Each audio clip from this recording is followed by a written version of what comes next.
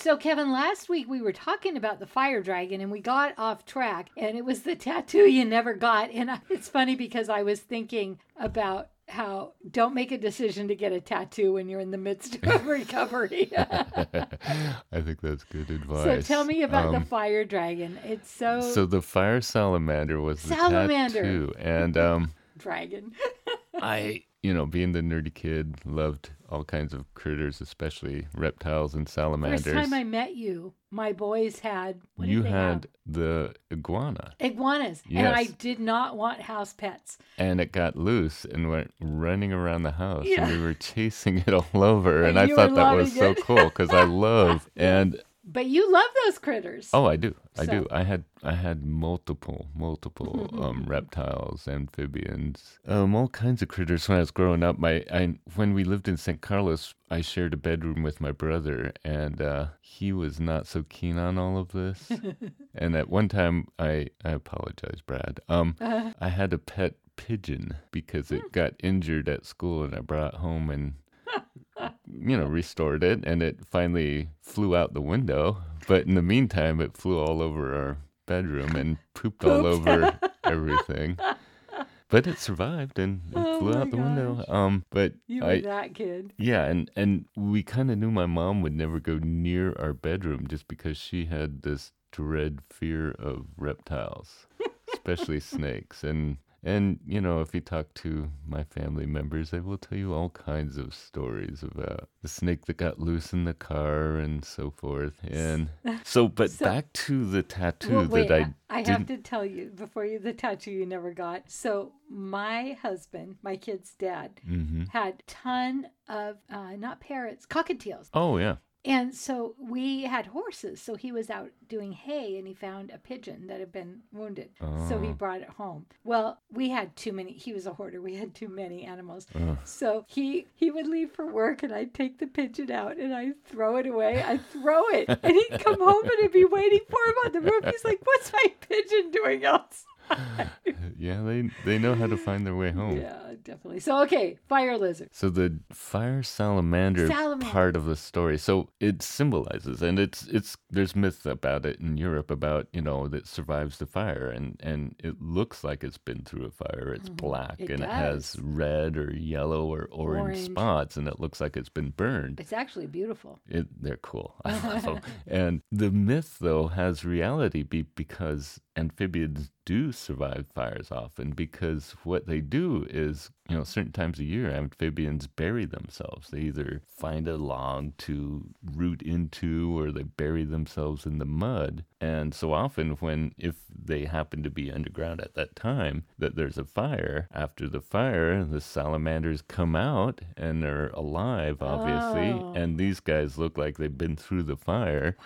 And so the people were saying, oh, these things can survive fire. And then with the king fire salamander, they're large and So they look the same, but they're bigger? They're bigger, and they claim that those salamanders controlled fire, which is that like a myth? That's the myth, but okay. The truth behind it is they do. I like the symbolism because, they had to crawl into this muck and bury themselves in this layer of mud or log or whatever muck they climb into to hibernate, so to speak, and they're buried in there. And then after this firestorm, after the whole thing blows over, they have to crawl out of this muck. And so it's hard. It's like maybe a chick hatching from an egg. It's hard to get out. They have to climb their way out. And that's kind of how I, pictured what was going on with going through therapy, going through all this stuff. You kind of have to go through the muck to get out, to get free and survive the fire. That's so good. And that's why I liked it. But I am glad I didn't get that tattoo, just because, like we were saying last time, I didn't want to wear it on my sleeve. I don't, I kind of, I think it's cool, but I don't define myself by being through the fire Right. anymore. At that time, it did feel like I was going through fire, and I had to go through this muck to get through it. And it did feel like that's what my life was about. Because there is a time when you just, you're just wrapped up in it.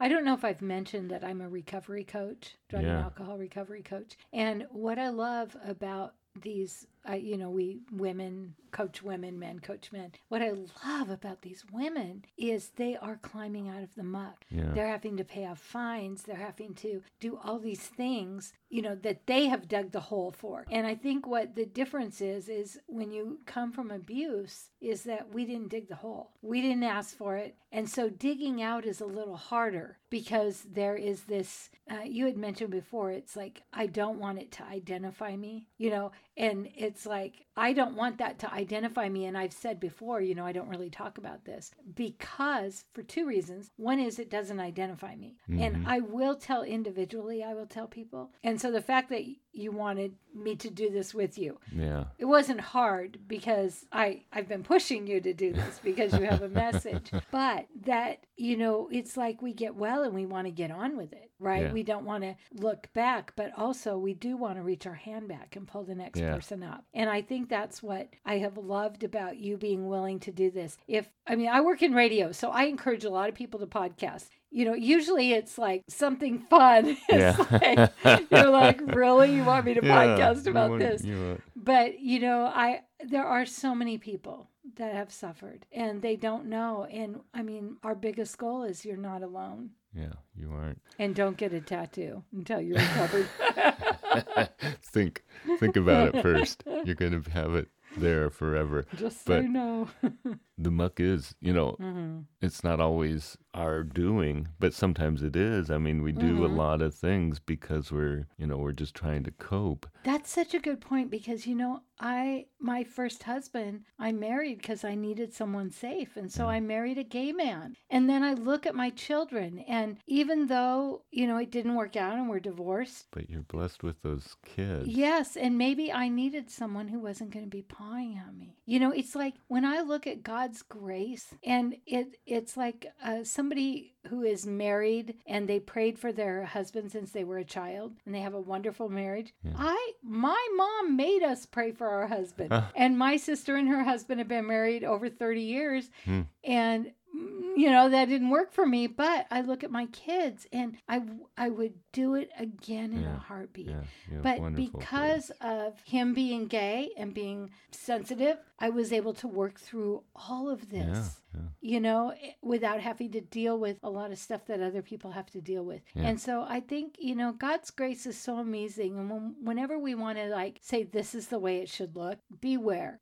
Because it's different for everybody. It is. And I think going through the muck is so symbolic because we do have a lot of stuff we have to go through just to get clear, just to get out. And when you think about it, they get out of the muck, but it's still stuck to them, right?